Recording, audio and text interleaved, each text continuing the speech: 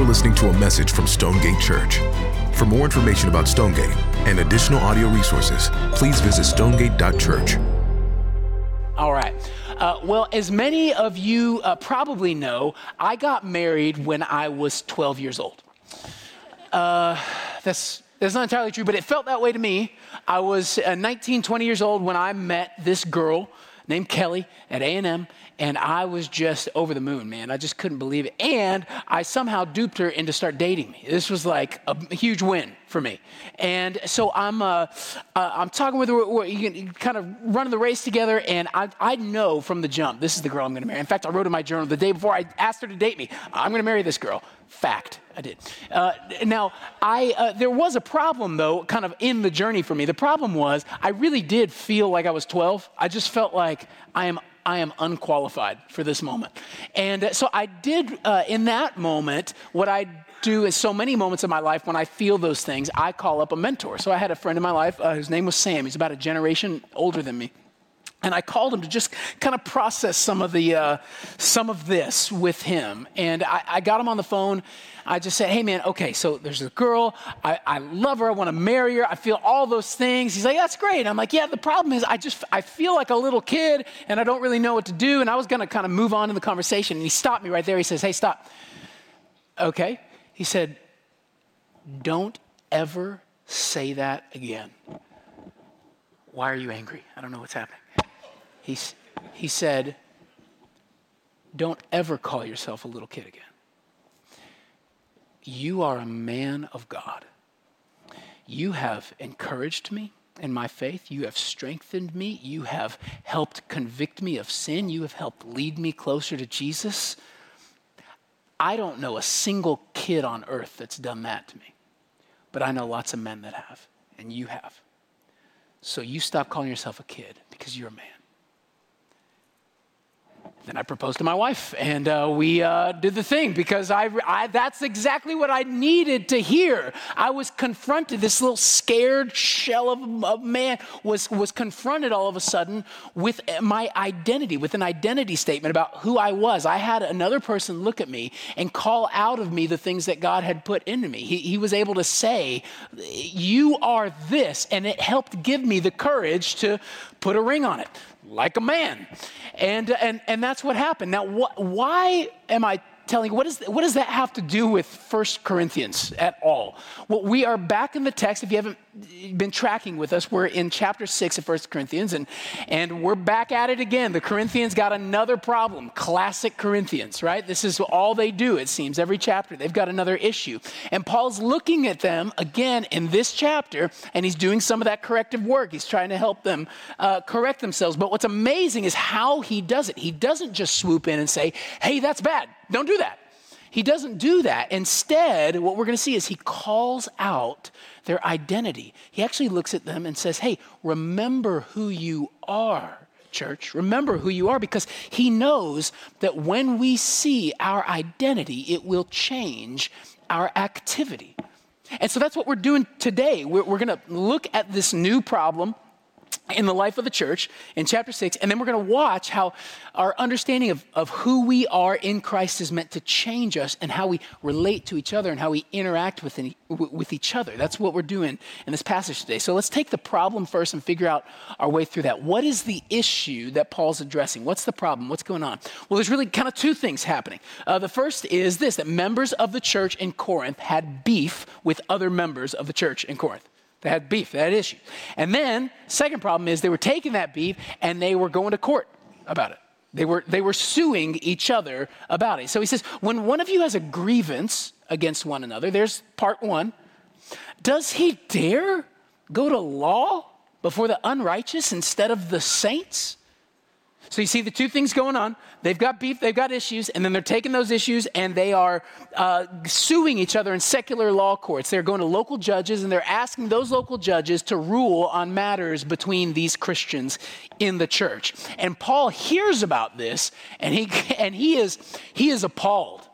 He's aghast at the whole thing. Now, why? We got to answer the question, why? What is so bothersome to Paul about this situation? Well, let's think about it together. Is he, because there have been some bad interpretations of this little text right here, is is it that he's shocked that Christians would ever sort of cross paths with the government? Because the government's they're the baddies and we got to stay away from them. Like the don't tread on me sort of spirit. Is that what's happening here? Some people have come to this text and they've thought that. And they read this and they go, okay, so what Paul's saying is he's showing us that kind of government intervention is bad, government's bad, and the church should sort of handle everything in-house by itself on a ranch somewhere in Wyoming growing beets. Like we just do something over here, right? That sort of spirit. Now, is that what's going on? The answer is no. Settle down, my little anarchist friend. That's not what's happening here. How do we know? Well, because Paul tells us that's not what he means in another one of his letters. So if you're familiar at all with the book of Romans, you know in that Romans chapter 13, Paul is addressing the issue of government. And what he's going to say is that government is actually a gift from God. It's not a hindrance, it's a gift from God. He says, let every person be subject to the governing authorities, for there's no authority except from God. And those that exist have been instituted by God. So the first thing we got to just make sure we know is this isn't an indictment on the government. This is not Paul. Paul is not upset that we're interacting with the Fed, right? That's not what's happening here. Okay, so what is happening? Well, again, what is he bothered by? Is it that, is he appalled that Christians would ever go to court? Maybe it's a legal thing he's got issue with. Like the courts that like us, we should never have any business in a courtroom. Is that it? I don't think so. I think that goes too far as well. So from what we can tell in the text, we're dealing here with something like low-level civil cases, probably financial in nature. So if you look at verse 7, it'll say, why not rather be defrauded? So there's something like fraud going on here, financial fraud. So as whatever's going on in terms of the lawsuit, it's maybe property related or financial related. But here's the point. Somebody's getting ripped off.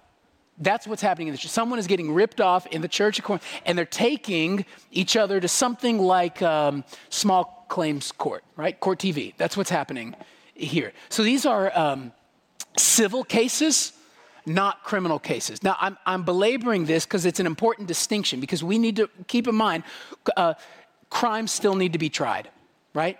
If you murder somebody I love, you will see me pointing at your face from the witness stand, right? It's not that the court system is bad. There's a place for the judicial system within a Christian worldview. So I'm just establishing that too, because sometimes we get it twisted and we get all isolationist-y about this text and homesteady and all that stuff. If you homestead, forgive me. That's another sermon. That's not Paul's problem. What is Paul's problem? Paul's problem that he has with them is that they have forgotten a crucial piece of information as they're dealing with each other. And what Paul's going to say is, listen, church, you have forgotten your present identity and a future reality, and that's gotten you involved in some foolish activity. That's what he's done. You're blind to who you are. And you're blind to what's in store for you one day. And if you could see that, it would change things about how you handle conflict. It would change something.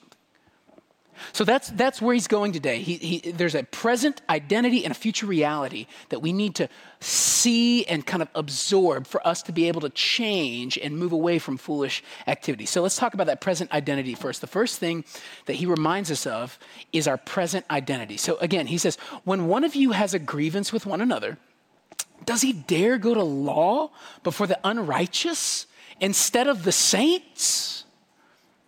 So I wonder if you heard it. Paul is calling our attention to who we are. He's addressing his audience, and he uses a word to describe him. And the word he described him by is saints. He called them saints. He's going to say that same word again in verse 2. He used that word the first time in chapter 1 to talk about this church. Now, that may surprise some of us because of how our sort of modern culture thinks of the word saint, right? Lots of halos and lots of this thing and doing it right. There's an icon that when we think saint, we don't think often what the Bible has in mind. So even in, Roman Catholicism, for example, a saint is definitely a special rank of Christian. It is something that you arrive at. You got to meet some benchmarks first, right? You got to get some miracles under your belt. The Pope's got to rubber stamp that thing. Like all those things have to be in play for you to actually step into sainthood. But that's not actually how the Bible, the New Testament, is going to talk about what a saint is. When the Bible uses the word saint, it comes from a Greek word that just means this. It means holy one, or set apart one, or distinct from the others one, or someone designated for a new and a special purpose by the person in charge of them. That's what that word carries with it. And here's what's amazing about it. If you're a Christian, the Bible says of you, you're a saint. Saint Jimmy, Saint Buck, right? That's, I don't know who Buck is. I don't know. That was weird. But that we are saint. And here's the thing, there's no preconditions because it's not predicated on what you've done and your performance. It's predicated on who you know. If you are in relationship with Jesus, you are, by virtue of that, a saint. That's an amazing thought that God has chosen you and he has now redeployed you for a new purpose, right? That's actually why we say the thing we do in our baptism services. If you were here a couple weeks ago, after every baptism, what do we say? We look at the people and we say, hey, you are chosen by God. And we joyfully embrace you as family and send you out to make disciples. We're saying that you are a set apart one now. You have a new deployment from your commanding officer. Your path is different than it used to be. You're being deployed by God for a new purpose.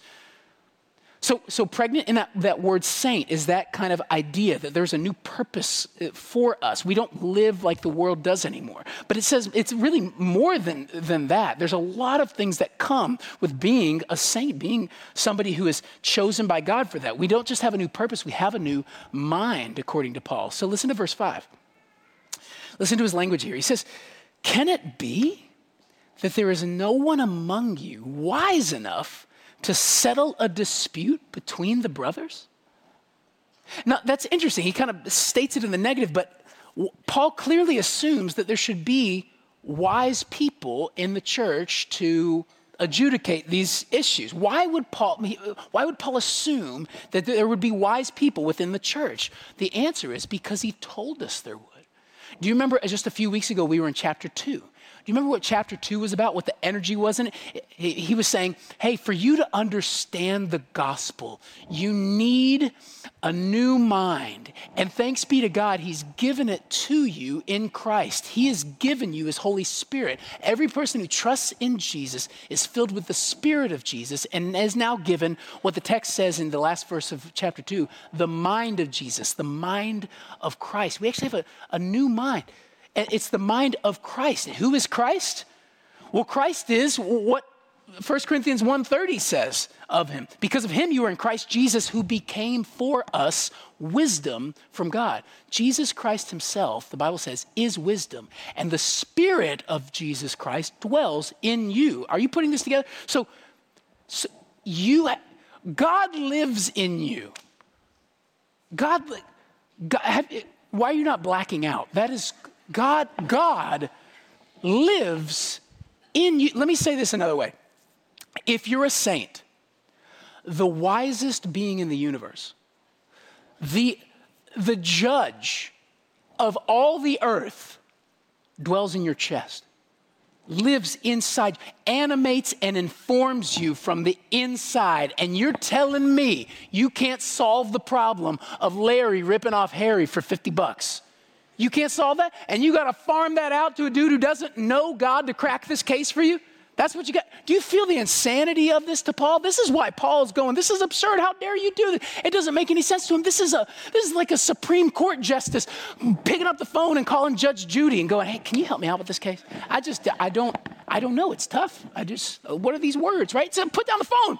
You're a Supreme Court justice, right? This is Tom Brady calling me for really anything, but especially to be able to throw a spiral football. It's like, Tom, I can't, my son taught me how to throw a spiral. You are a spiral football, Tom Brady. Just go be you. You've already got it in you.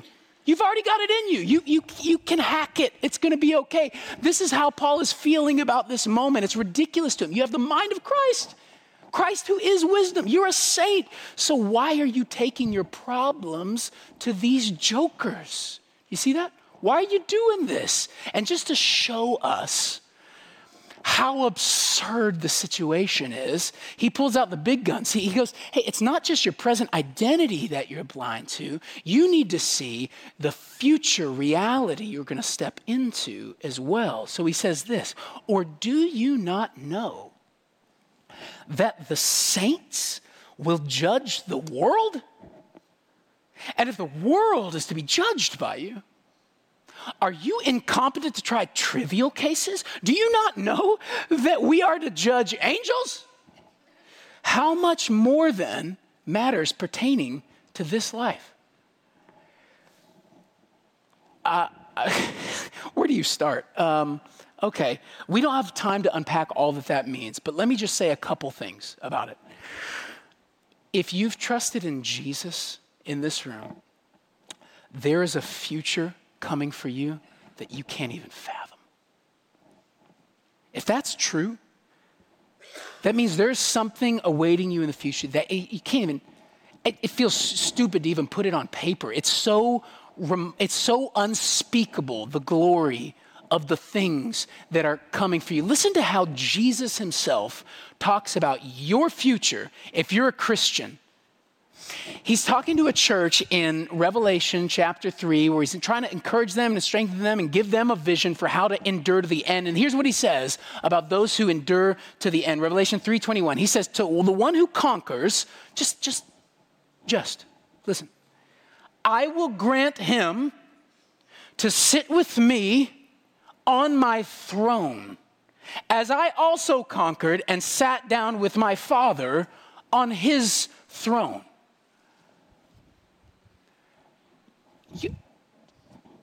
What do you want me to? You're going to sit with God on his throne. On his throne. Forever. He just said, everyone who trusts in me will be a vice regent of the universe. Of the universe. You're going to rule. And Christian, do you know this about yourself? Is this the first time any of you are hearing this in the Bible? Your future with Jesus looks like you ruling and reigning with him forever. Forever. Listen to how 2 Timothy 2:12 talks about it. If we endure, we will also reign with him. Heaven is not just one big worship concert where Tomlin's playing the hits. That's not what it is. It is you reigning with Jesus Christ. When you die, you will be reigning with God Almighty.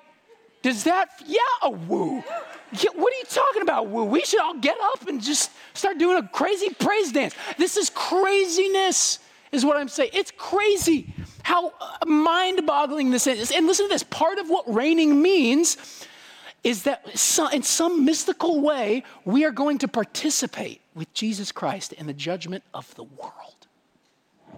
I don't know. You are going to participate with Jesus Christ in the judgment of angels. I literally don't know what that means. I know you thought you might get some insight this morning. It's the only verse in the Bible like it. So you can't go hunt for other stuff. It's just there. Paul just drops that bomb and moves on. You think he'd pull the car over and be like, and by judge angels, I mean. He doesn't do that. He just goes, you guys get it. And then he moves on. What is that, Paul? It's so crazy. But here's the thing. Paul doesn't need to explain himself on the how, because the point isn't how we're to do these things. The point is that we will do these things. That's his point. He's saying, look at what your Father is entrusting to you one day. You've got a new identity. You're a saint. You're already flying so high above these silly little issues. And not only that, there's a future coming for you. One day you're going to soar above them. You are going to soar. But here's the problem, guys. You've forgotten it all. You don't realize any of it. So your feet are just stuck right here on the ground. It's the movie Hook, right? With Robin Williams as a middle-aged Peter Pan. right? And the whole problem is he hasn't been to Neverland in so long that he's forgotten that he's Peter Pan. So he just thinks, well, I guess I'm just a middle-aged white guy who's afraid of heights. It's like, no, you're not. You're Peter Pan. You're tights. You're flying. You're the whole thing, right? And so the whole movie is his friends trying to look at him and convince him, no, you're Peter, right? You can fly. You can fly. Peter Pan isn't afraid of heights. Heights is what you do, Peter. And what Paul is doing to us here is he's looking at us and going, heights is what you do. This is what you do. This is who you are, church. You're meant to soar. You're going to judge the world one day. You're going to judge angels one day. You've got spirit inside. You gave you the mind of Christ. Why are you farming out these issues? You can handle it. You're going to be okay. I'm so convinced that most of the drama we experience in this life as Christians, inside of us, all of that, most of the drama we experience is because we are not convinced of our identity and our future. We're just not settled on who we are, who God's made us to be, and what he has planned for us. If you knew it, if you were so persuaded, he really does love me. He's got me. He bought me. He put his spirit within me. He's given me a new mind. He's given me a new purpose. And one day he's going to let me step into glory where I get to rule and reign as VP of the universe. If you knew that about yourself, things would change. We would stop being so petty, fighting, suing, grumbling, lusting, coveting, because we wouldn't need any of those things, because we would realize what the scriptures have always been telling us: you already have it. If you have Jesus, you already have it. You already have it, so you're going to be okay. You're going to soar if you can see this. You'll be free not to settle every score. Do you see that? You'll be free. And that's why Paul can end by giving one of the most just countercultural pieces of advice that our brains can imagine. Look at verse 7. He goes, to have lawsuits at all with one another is already a defeat for you. Right? So he's saying, hey, let's put aside for a moment the whole, like, you're bringing each other to secular courts and doing that before unbelievers. Let's put that aside for a moment. Just the fact that you want to sue them, just the fact that you want to go to court, is a loss for you. You've already lost, is what he's saying. Then comes his advice. Oh, this advice. Why not rather suffer wrong? Why not rather be defrauded? Why not rather? Paul just looked at you. The counsel of the scripture is this: get ripped off for Jesus. That's what he said. My Bible just told me, why not get ripped off, guys? Just get ripped off. You own everything. Who cares? Just get ripped. What's $50? What's 100? What's 1,000? What's 10,000? What's 100? It doesn't matter if you own the world. It really does it matter that much? You go, it's impossible. No, it's not impossible to think this way. Not if you knew, for instance, you had a $1 billion inheritance coming your way. I bet you could get over a pickpocket. I bet you could get over that moment. Did you guys hear last week, it was in the news, Bill Gates' daughter, Phoebe. What she did in a coffee shop, the barista in New York City coffee shop double charged her for her drink. So charged twice for the drink. Did you hear what Bill Gates' daughter Phoebe did to the barista in that moment? Anybody read the article from last week? Anyone? No, you didn't? Me neither. Because it didn't happen. Because she's Bill Gates' daughter. So even if it did happen, who cares? It's $5. I'm a cajillionaire. It doesn't matter.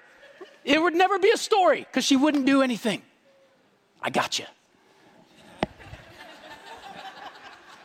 Please see with me that you are 1 billion trillion times wealthier than her if you've placed your hope and your faith in the Lord Jesus Christ. Please see that.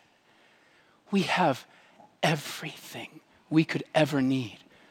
All of the wealth, all of the responsibility, all of the grandeur, all of the God we could ever want. We have the Lord himself. Jesus, the God-man, came, gave his life as a ransom for us, expired on the cross, rose the third day in our place, took on our sins, gave us his righteousness, gave us his spirit, gave us his mind, gave us a new vision for our life, a new destiny for our life, and is going to take us one day into heaven and let us sit with him on his throne with his Father forever and ever.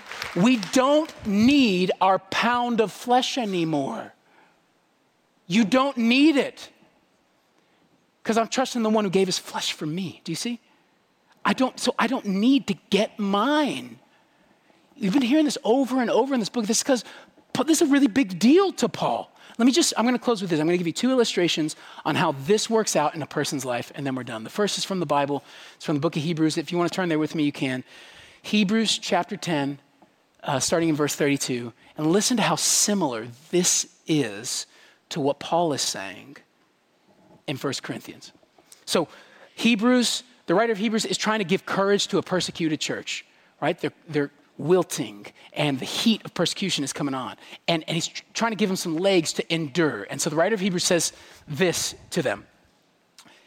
He says, but recall the former days. Think back. When after you were enlightened, you endured a hard struggle with sufferings, sometimes being publicly exposed to reproach and affliction, and sometimes being partners with those so treated. For you had compassion on those in prison, and listen, you joyfully accepted the plundering of your property, since you knew that you yourselves had a better possession and an abiding one. Do you hear how similar that is? You were enlightened by God. My identity was changed. My mind was changed. And you could see your future. I know I've got a better and a more enduring possession coming for me. So you could joyfully accept people robbing you blind, with a smile on my face as they take my couch. That's what it said. This is how the gospel changes a human heart. Jesus dies for my sin, gives me a new identity, a new life, and a new future. And so I'm going to be okay if it all goes down. I have everything I need in him, and even more when I die. Last story. Watchman Nee, famous Chinese Christian evangelist from the first part of the 20th century. He tells this story of a Chinese Christian who owned a rice paddy, a rice field, right next door to his neighbor who also owned one, unbelieving neighbor over here, Chinese Christian here, and he owned the rice paddy. And the way a rice paddy works is you got to irrigate it constantly. You kind of flood the ground with water, and so in the flooding of the ground, it irrigates your crops, and that's what allows your rice to grow. And so in order to do this, now this was back in the day, the Christian had to get on this bicycle-like thing, which was a manual pump, and he pumped out water from the earth, and it irrigated his crops, right? So his field got full of water, and that's how his crops were able to be sustained. Now, what he didn't know, but eventually found out, is that his neighbor, his unbelieving neighbor, saw him do this, and when he went back inside, he would day after day go and remove the planks of the dam that kept his water out from his field. He removed them, so all the water cascaded down from the Christian's field onto his neighbor's field, watered his crops, and left his bone dry. And the Christian got wind of this, discovered this, and he didn't know what to do, because as you can imagine, this is your livelihood. This is crops. This is agriculture. This is how I make my living. He knows that if this goes on much longer, I'm not going to have anything to sell. I'm not going to have anything to eat. And so he's asking advice from his friends what to do. Some of his friends give him counsel. He's like, oh, here's what you do. You wait up one night, you catch him, and you beat him. I mean, that's effective. Maybe not exactly what I had in mind. I'm going to keep praying about it. Thank you, though. So He does. He keeps praying. He seeks the Lord on this, and he finally feels like the Lord, after about 7 days, kind of gives him a sense of what to do. And so on the 8th day, that morning, he wakes up way before dawn, and he goes out to the pump again, and he pumps the field, and he floods it with water, and then he walks over and removes the planks and lets the water cascade down off his land onto his neighbor's field. Then he goes back to the pump and pumps again his field. And he does this every day. For 3 weeks, he does this. And at the end of 3 weeks, both fields are doing great. Go figure. And his neighbor is so dumbfounded by this that he comes over to the guy's house, knocks on the door, and he says, if this is what Christianity is, I want in. And he becomes a Christian. You see, this is the Christian life. Knowing that we have everything we could ever need, everything we could ever want, right now, and then how much more in the future. And so I don't need to protect all my assets. I don't need to guard myself at every turn. I don't need to settle every score with you. I don't need my pound of flesh. I can not only joyfully accept being slighted, being ripped off, being taken advantage of, I can now actually be free to work for your flourishing. I have such a wealth inside me, such a well of promises from God, such a fixed sense of my identity in God that I'm going to be okay. I can just draw that bucket up from this well and there's something there for me to drink. I don't need it from the outside. I have it here. I have Jesus Christ and he's enough for me. So I can serve you now. I can live in a way that blesses you now. It will change everything for you to see this. This is how the Christian lives and moves. And if you're not living and moving like this, the question for you is there anything in that well there? Or are you dry? Do you know who you are in Jesus? Do you know how much he loves you? Do you know what he has for you in the future? Or do you notice about yourself, I'm always just trying to get mine. I'm always trying to settle the scores. I'm always angsty. I'm always contentious. If that's you, you don't see who you are and you don't see what's coming. And you need to repent. Ask God to give you eyes for this.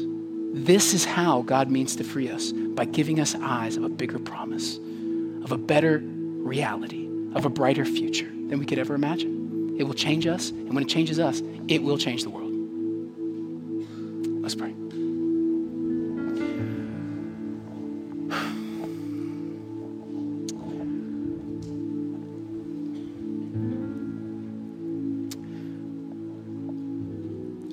Father, you've put a well in our chest.